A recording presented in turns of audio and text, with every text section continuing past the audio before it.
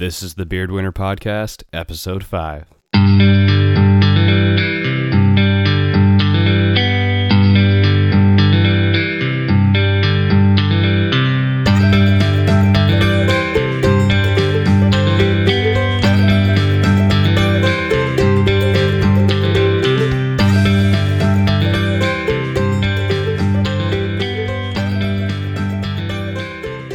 Hey everybody, it's Darren, and I have been excitedly waiting to drop this episode for you, and I hope that you are just as excited to tune in for this bi-weekly dose of the Beard Winner Podcast, because this episode has someone who has been inspiring me for a while and probably is the person I can assign some credit to for getting me back on the bus of being a creative again. And his name is David duChemin. David duChemin is a well-known humanitarian and conservation photographer. Both his personal and professional work are more than what many, if not most of us, would consider a lifetime's worth of accomplishment. He has published countless educational ebooks and has multiple successful and best-selling books in print, some of which we discuss in this podcast, such as Start Ugly and The Problem with Muses. Outside of being an author, David has always been a trailblazer and a master collaborator with his work on craft and vision, where he shows us how to see the world differently. Today, he is still inspiring us. He has a newer podcast called A Beautiful Anarchy, which I'll discuss more in a moment. But I have to say, prior to doing my research into David, into his background, I really wasn't too familiar with his breathtaking photos and written works. But for some reason, when digging into him, I thought, this mind, this creative mind, this name associated with it keeps scratching an itch like I know it from somewhere. And you know me, if you've known me personally, I'm a klutz. I definitely most likely have some recent battle wounds with gravity on my legs or arms or somewhere on me at this even given moment that you're listening to this, or next time you see me, I'll most likely have a scab or two or something from, a feat with gravity. I most likely fell. But what I do recall about David was that my friends in an out of Chicago photography conference a couple years back were saying, don't fall. Remember that famous photographer in Pisa, Italy who fell? That was David duChemin. And that's where I knew there was some kind of connection there. And everything happens for a reason. And my dad pointed me into the direction of David's newer podcast, A Beautiful Anarchy. And I have to say, with all honesty, after the very first episode, it had me hooked. It had me hooked on being creative, but it also had me hooked on being the best creative I could possibly be. The Creative Anarchy is not your typical photography podcast. What I can tell you, it is well thought out. It is honest, it is vulnerable, it is inspiring. It is not, believe me, it is not focused on gear, pointless tips or tricks or shortcuts or hacks or things that are going to make you feel good about your competency as a photographer or your ability to create images or outdo the next person on Facebook or get an extra like. It is not that. It is much more in depth and much more beneficial for helping you as a creative. It is geared towards anyone who has any creative endeavors, and I strongly suggest that you share it with anyone out there who has any artistic or creative endeavors whatsoever, because it truly will inspire them like it did me. With that being said, let's go ahead and hop into the conversation that I had with David. Alrighty, and hopefully everyone is just as excited to join me after hearing that great introduction. I have David duChemin joining me virtually. He's just outside of Vancouver on Vancouver Island, and I just want to really know, why do you do what you do, David? Hey, Taryn. That's a really good question. I saw something. Actually, I think I heard something on your podcast where you said you wanted to leave people better than when you met them or when you found them. And I would say that I'm fully on board with that. When I was a kid, my mother taught me to leave the world a better place than when I found it, and I've always been really motivated to do that. That's in terms of, my writing and my humanitarian photography. But the other side of it is entirely selfish. I just love life. I think life is, in the words of Helen Keller, life is either a daring adventure or it is nothing. And so my camera and my writing and all of my creative pursuits, my business stuff, I do it because I love the adventure of discovering new things and challenging myself and, kind of growing into greater complexity as a human being. There's no high for me like learning some new thing or creating something that I know is being useful to other people, bringing value to their lives. And I wholeheartedly agree. I think that that's why I felt such a strong pull and connection towards you and your podcast, because I was a mentor at PayPal years ago, and I remember getting my feedback from my mentees where the lead mentor said, Darren, you're cut from that same cloth that I am, to where you want to leave people in a better place than where you found them. So that's why I started doing the podcast, because I just want to be able to spread love, and I want to be able to inspire creatives like you've inspired me to be the best that I can be. I love it. Yeah, and with that, it working for corporate America doesn't always allow people to do that. I mean, definitely there's the weekend warriors out there who can get much more done in 48 hours than I could ever comprehend doing. But for those who are stuck in a 9 to 5, who want to really stick it to the man and do something on their own, what do you suggest as far as some first steps? Like, how long do you have to put up with it? Well, I think that's different for everyone. I think, first of all, I think there are plenty of people that can, if they are inclined to think creatively, that can find ways within their existing context to, as you so eloquently put it, stick it to the man. We can be subversive. We can love hard and live dangerously within, everyone in creative circles. Everyone talks about thinking outside the box. And I think if the problems are inside the box, we need to think inside the box. And that would be my first thing. It's easier for many people, I think, to adjust their thinking and find ways to make their current context challenging, to find a way to love something within it and bring value to people within it. Because it could be a long ride before you find a way to exercise those, entrepreneurial needs and the need to stick it to the man and kind of, a little bit of beautiful anarchy. It could be a while before you find a way to do that. And I encourage people, there are some temperaments that will allow you just to go, that's it, I'm done, I quit, I'll figure it out, and hopefully you've got something in the bank to support that. But there are a lot of other people that I think do better to ease into it. If you've got some kind of side hustle that you're engaged in and that you feel passionately about and that you're good at and bringing value to the world, then I think start doing that on the side.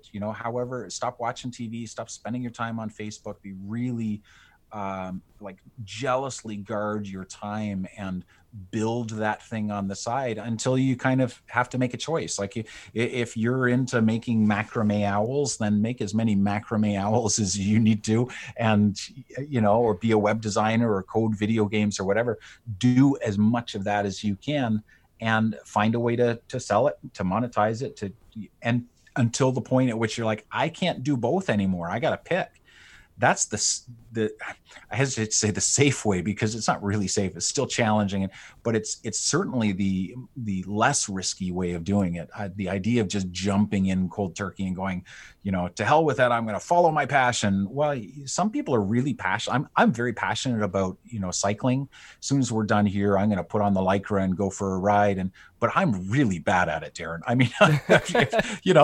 mean, there's stuff I couldn't be a mechanic. I'm terrible at that. I look at all my friends that are out riding, and I'm looking at the number of kilometers they're putting in. I'm like, I'm not as fast. I don't go as far.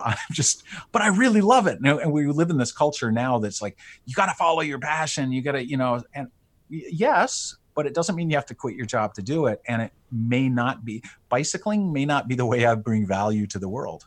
No, that's true. There's a lot of pieces that I think that have to fall into place. And for most of us, especially right now, I mean, we're lucky in the sense, many people are, that and I use lucky kind of in quotes, because right now many people with the pandemic, everything has changed and they've been forced into change, and they are not sitting there kind of twiddling their thumbs going, well, I don't know, should I, shouldn't I? Suddenly things have changed and they have to do it. And sometimes that can result in some really exciting opportunities. It's scary as hell, but generally speaking, if you have the choice, I would say make sure you got a bunch of money in a bank account and ease into this, especially those of you, with families that have responsibilities that, you have to put food on the table.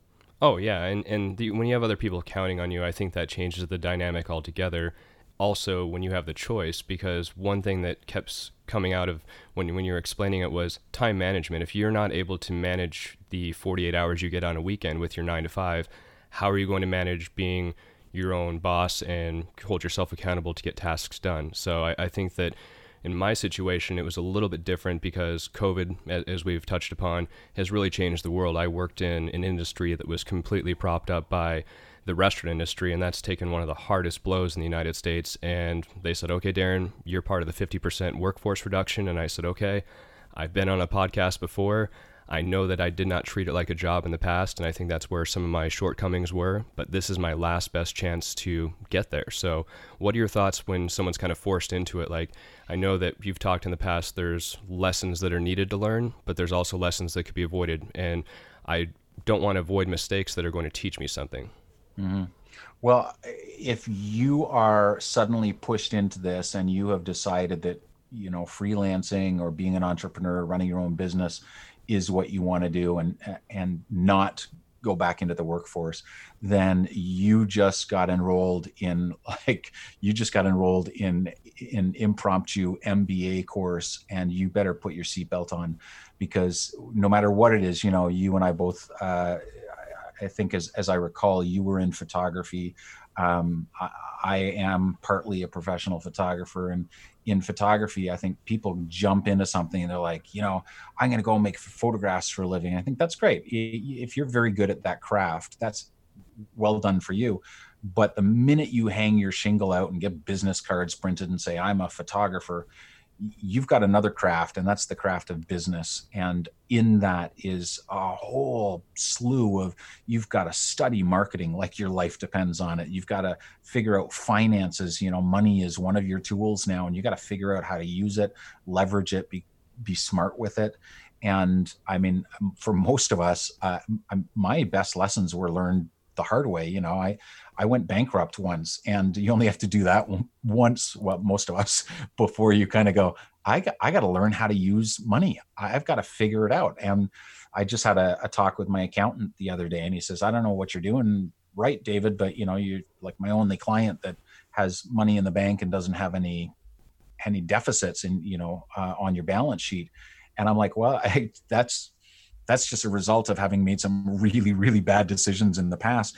And if you can't afford to do trial by error, if you can't afford to go bankrupt first before you learn these lessons, then you better go to Amazon and drop $100 on some great books on how to manage your finances.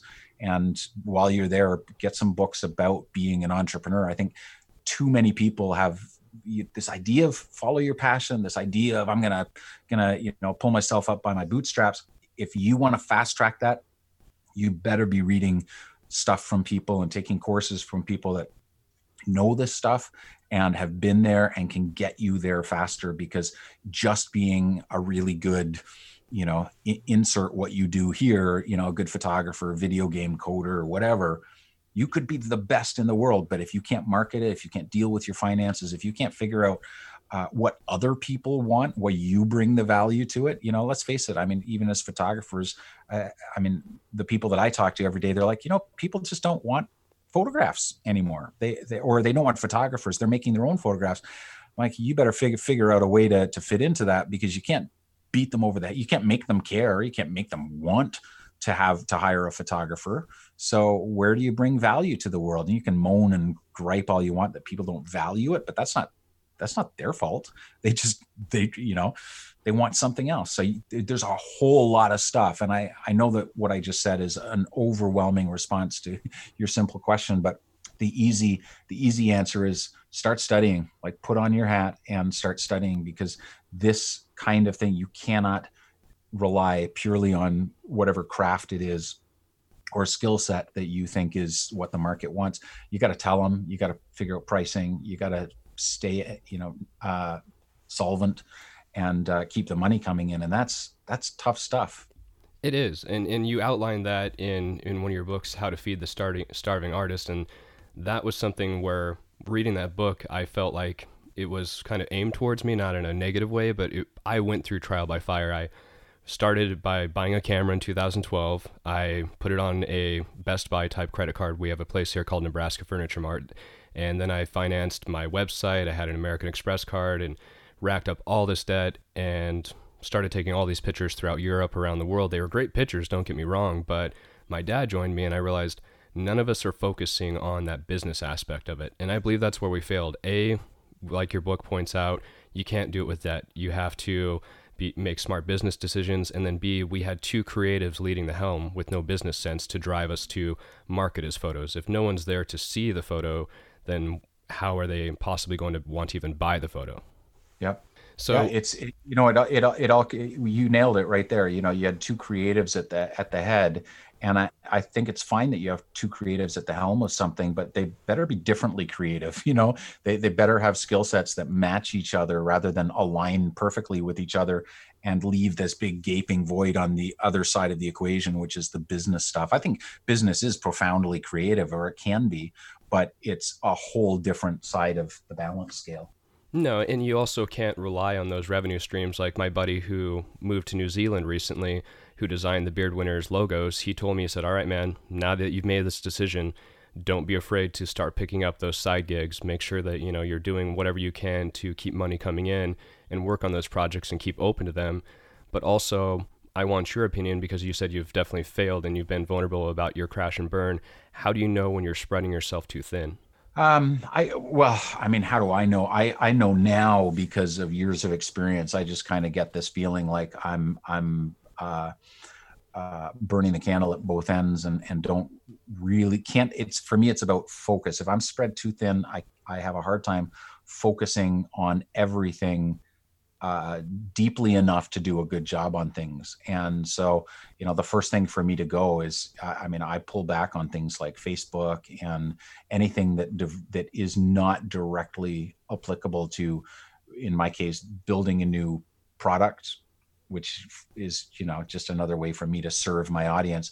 If I'm not making something that I can put out into the world and serve my audience, then I know that whatever else is taking me away from that has to go on some level. And even if that's, like, I mean, you've got to balance it with things like, making a website to sell the thing that you're making. So you got to balance it with that. But I guess, because it's not getting done. If you're spreading yourself too thin, you're accomplishing, getting little detail-y things out of the way, but you're not doing any of the important stuff. It's that, people talk about the priority of urgency over important stuff. Got to do the important stuff first. To do your emails later, unless it's an email to a client that's actually, going to write you a check. But it's about prioritizing and just having a sense of what needs. What I read a book that I think it was called The One Thing, or maybe it's just called One, or I don't know. But he asked a very important question. He said, when you wake up in the morning, you sit down and you say, what one thing can I do today that by doing that one thing, it will make everything else either unnecessary or easier? And I know my one thing every day. I sit down and I'm like, and actually I do it the night before, but I've got my marching orders. When I show up in my home office, I'm dressed and ready for business, and I show up at the same time with my cup of coffee and I have my marching orders. I'm like, okay, this is the one big thing I need to do today. And it gets done first, because everything else is either made unnecessary by doing it, or it's made easier. And if I don't get it done, this is important. Our attention, our focus is a resource. And studies have shown that we have only so many decisions in a day that we can make and still draw upon our attention and our focus and do that really well. So you need to do the important stuff at the beginning of the day, because by the end, you're getting taxed. You don't have the ability to make those same kind of decisions with the same kind of quality of thought. And so you show up and you get it done. And I think that's one of the things that people find really challenging, especially people that are now finding themselves working from home. They're like, hey, I can work in my bunny slippers. And I'm like, if that works for you, great. But you know what? Most people can't. I'm seeing all these internet memes about, working without pants and whatever. And I'm like, you know what? If that works for you, absolutely go for it.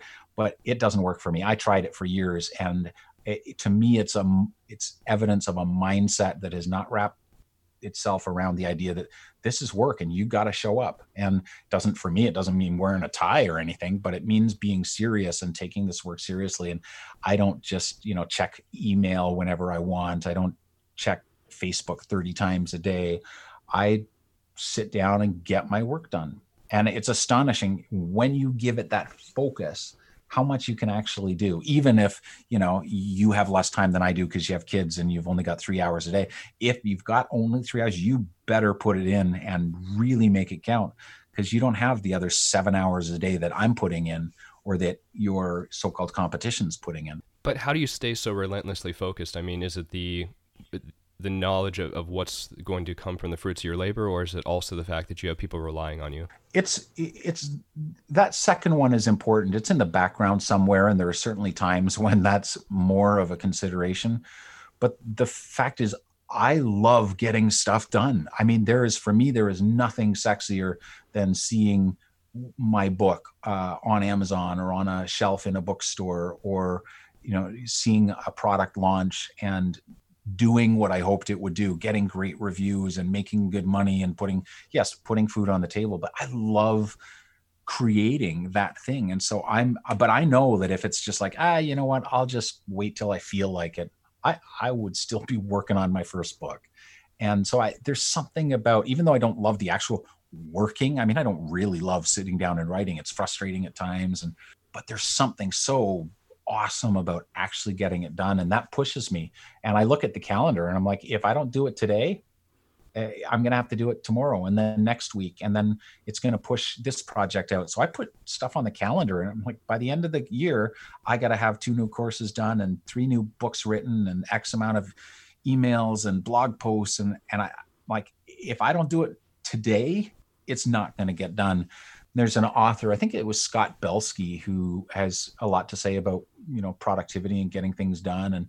And he has this phrase of living a life that is with a strong bias towards action. And that's me. And it's not naturally me. It's sort of what I've had to enforce upon me. But I find I am happier at the end of a day when I have learned new things and I've got stuff done. I get to the end, I'm like, yeah, that was a great day. I worked hard. I didn't slack off, but I'm much happier when I'm in flow and getting things done. And I think most people are. There's a great book called Flow by a Hungarian psychologist named Mihaly Csikszentmihalyi, which is impossible to spell. So just search for Flow on Amazon. And he basically says the things that make us happy are challenge and doing things that push us to greater complexity, and many of us don't like the idea of sitting down every day and challenging ourselves. We want flow to be easy. Well, flow isn't easy. Flow is about challenge, but it is about getting in a space where the challenge that's presented to you matches the skills that your growing skill set, and you're so focused on it that you lose time and that things start to feel a little bit intuitive. That's the point that most of us want to be in every day. But it is not about just being so good that it's easy, because then we get bored, right? And it's not about doing things that are so challenging that our skill set doesn't match it, because then we get to anxiety. But if you can ride that kind of 45-degree line between the two, it's astonishing what you can actually get done. You just have to reframe it, because many of us, we kind of wish it was we're just working for the weekend, right? I'm the opposite. I sit through the weekend going, man, it's nice to have a break, but I can't wait for Monday, because I love getting work done.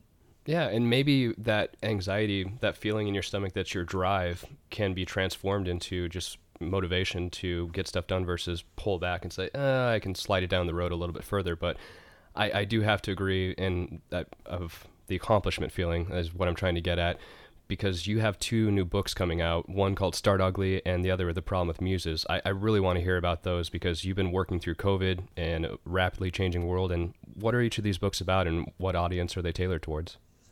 Yeah, thanks for asking that. I had so Start Ugly is about starting. The subtitle is The Unexpected Path to Everyday Creativity. And, I coach creative people. I talk to a lot of creative people, not just photographers, but writers and people from all kinds of different creative work contexts.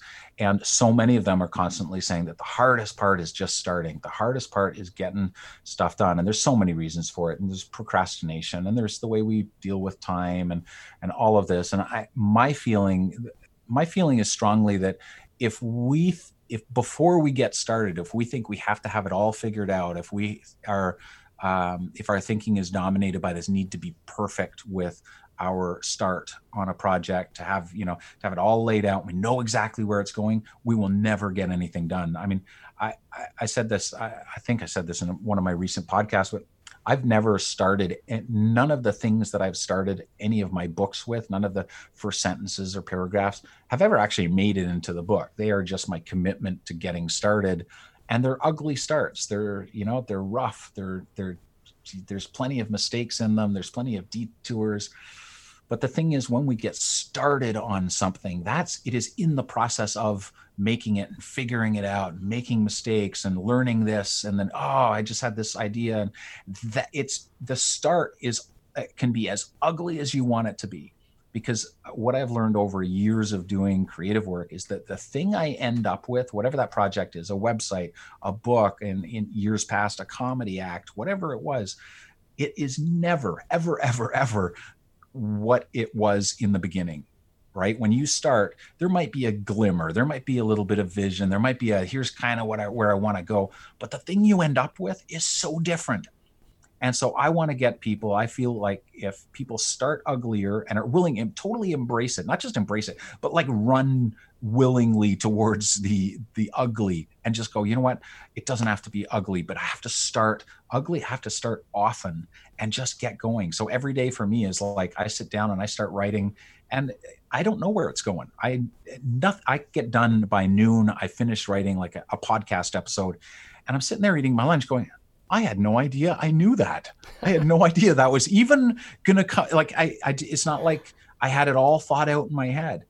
And so I sat down to start ugly like a year ago. And the big irony of the whole thing is that it took me forever to get started on a book about starting. But COVID was kind of this big, ugly context for me to kind of like go, you know what? I'm going to do this. I'm going to sit down and I'm going to write it. And I wrote it in a relatively short period of time because I've been thinking about it for so long. But it's about getting stuff done. And I think it applies to just about every creative aspect of our lives, whether you're a home decorator or a writer or whatever. It's a book that kind of honors the imperfect starts and nudges people to greater creative freedom, because none of us are that ingenue, that prodigy that's just going to pick up the guitar and go, I'm going to write a song today. And 15 minutes later, there it is, a perfect masterpiece, 3-minute song. It takes a long time bashing it out. And I think people get discouraged. They think they're the only ones. They think they are the only ones that find this so damn hard to get started. And you're not. Everyone does. And I think I wrote that book as a way to present a handful of keys to unlock the start for people. So that's my hope. And then the other is I just saw it as an opportunity to kind of pack a 1-2 punch. The other is 28 of the best of my podcast episodes from A Beautiful Anarchy, which is all about finding freedom and courage for everyday creativity. And so it's a lot about the inner struggle, and the imposter syndrome and our fears about failure. Some of us are fears of success, what voices we listen to in our creative life, the roles of others, and all of the kind of the stuff that, frankly, if we can wrap our minds around that, being creative, that's what it's really all about. It's not about how you use your tools. The common thing is the internal game of creativity. So I put it out in the hopes that, putting them out together would give people something to read and bash around during this time of it's quite uncertain. And I think people are saying, everything's changed. Everything is suddenly so uncertain. But I think everything's always been uncertain. Creativity is always uncertain. And the difference is now we're just, we don't have the luxury of pretending it's not. Now it's just like everyone I know is kind of going, what the heck do we do now? But that's creativity. And so if ever there was a time for creative thinking, now is the time to get on board with the skills that it requires, that we require to be creative in our thinking and think differently about problems and to find new solutions. If ever there was a time, it's staring us right in the face. And a perfect time to add value. And one of my heroes in podcasting, and also probably one of yours, hopefully in comedy, is Joe Rogan. And he two quotes that I kept thinking of while you were answering the question was, you have to put in the work today so you can enjoy tomorrow and continue that path. And I think Kevin Hart was on that episode when he talked about that. And also you have to work your material. Same thing when it comes to photography. You're going to go out and maybe your photos are going to stink. But if you give up and throw your hands up in the air and say, hey, I'm done, that's really not where you're going to learn. But at the end of the day, you could have some amazing shots depending on how you look at them later. So I guess where I'm getting with that is, if you find yourself in a creative rut, how do you step back, sort of detox from that mentality that you're not good enough at the moment and start with a fresh, I guess, perspective? Well, I think I think you have to be honest and just admit you're not good enough at the moment. I mean, we're all trying so damn hard to be masters and make a masterpiece that we're not actually putting in the work to become a master. And the example of comedy is a great idea. We always used to say, you got to have a place to suck. You got to have a place to go. And you know what? Talk about starting ugly. I mean, most comedians, they get on for open mic night with a new set, and it's rough, man.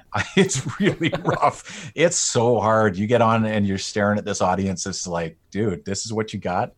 But you know what? It's creativity this is what the whole premise of Start Ugly is. You got to start in such a way with your raw materials that you're still working it out. You can't wait until they suddenly are all in order and start looking pretty.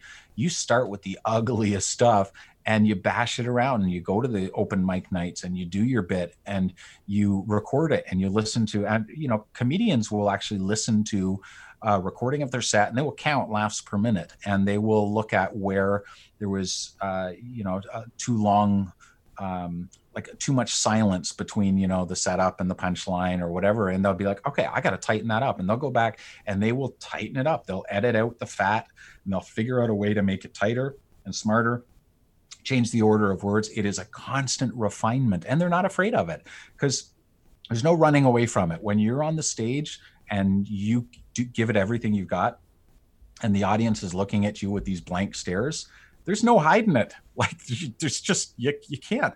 Too many of us are hiding from it, and we're trying to make ourselves feel like, no, it's okay, I'm good enough. Well, you know what?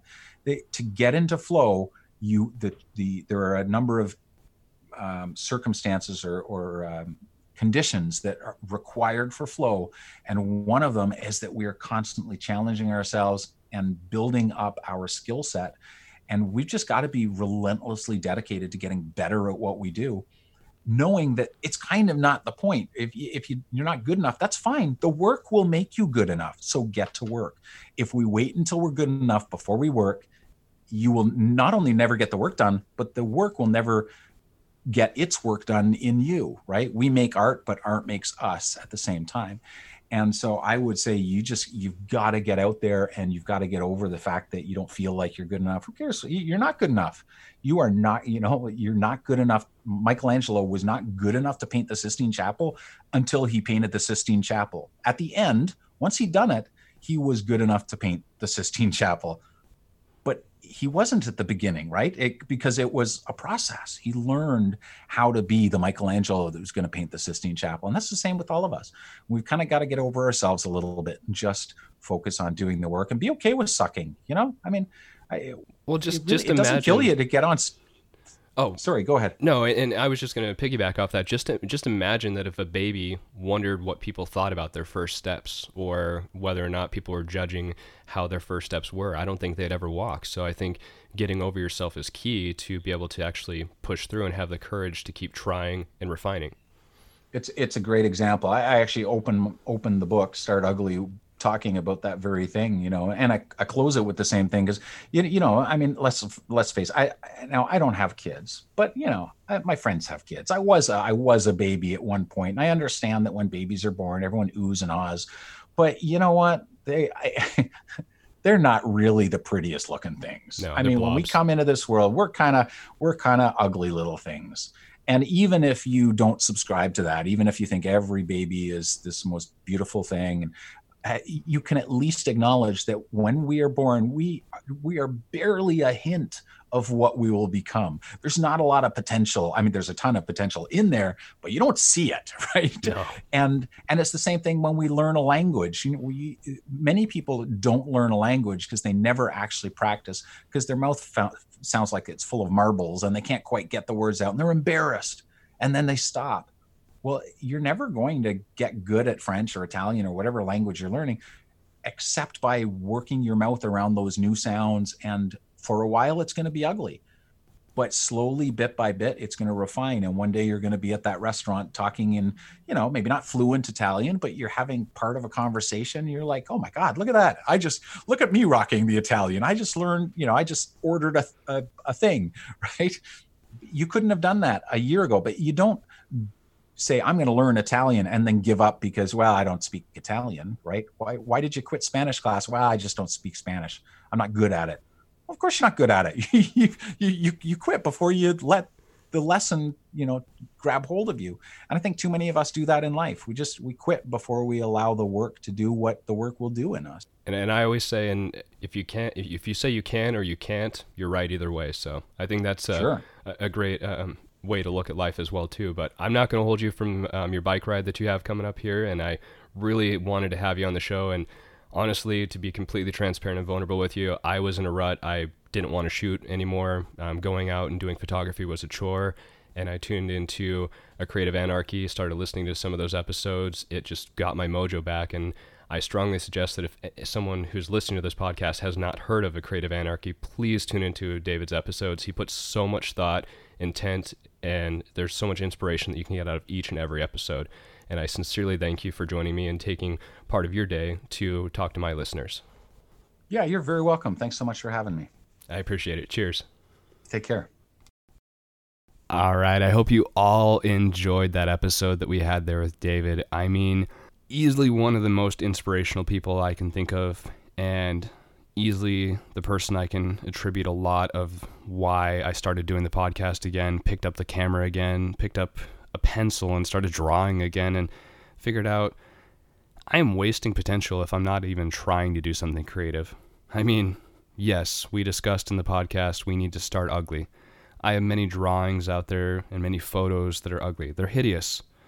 But I honestly, easily would have beat myself up so much more if I would have not drawn those, taken the photo, or at least tried. So if you can, head on over to any of the links that are in the show notes for David. A Beautiful Anarchy is going to be a great podcast resource for you to listen to help reinvigorate your creative mojo and help you get back in the groove to, sling that creativity left and right with no quarrels about it. Also, please head on over to beardwinner.com/support. If you buy anything on Amazon, buy what you typically buy. Just go through the Beard Winner link. It'll help the podcast out. But more importantly, if I can assign, words here. If I can assign any homework to anyone on the podcast, please share the podcast. I want this to be a community. I want people to feel free to reach out via Facebook, Instagram, email, darren@beardwinner.com, and let me know how we can make this more of a community. I want us to have free-flowing ideas. I want us to figure out which guest we want on here as well, and the conversation to be driven by you all. I'm going to do my best to keep the guests fresh, keep them as far as various, and we're going to have some other episodes coming up discussing bourbon, have some episodes coming up discussing other creative outlets, and just general things about life. As long as it's love, happy, and sharing just positivity, that's really what it's all about. I hope you all have an excellent couple weeks, and we'll talk to you soon.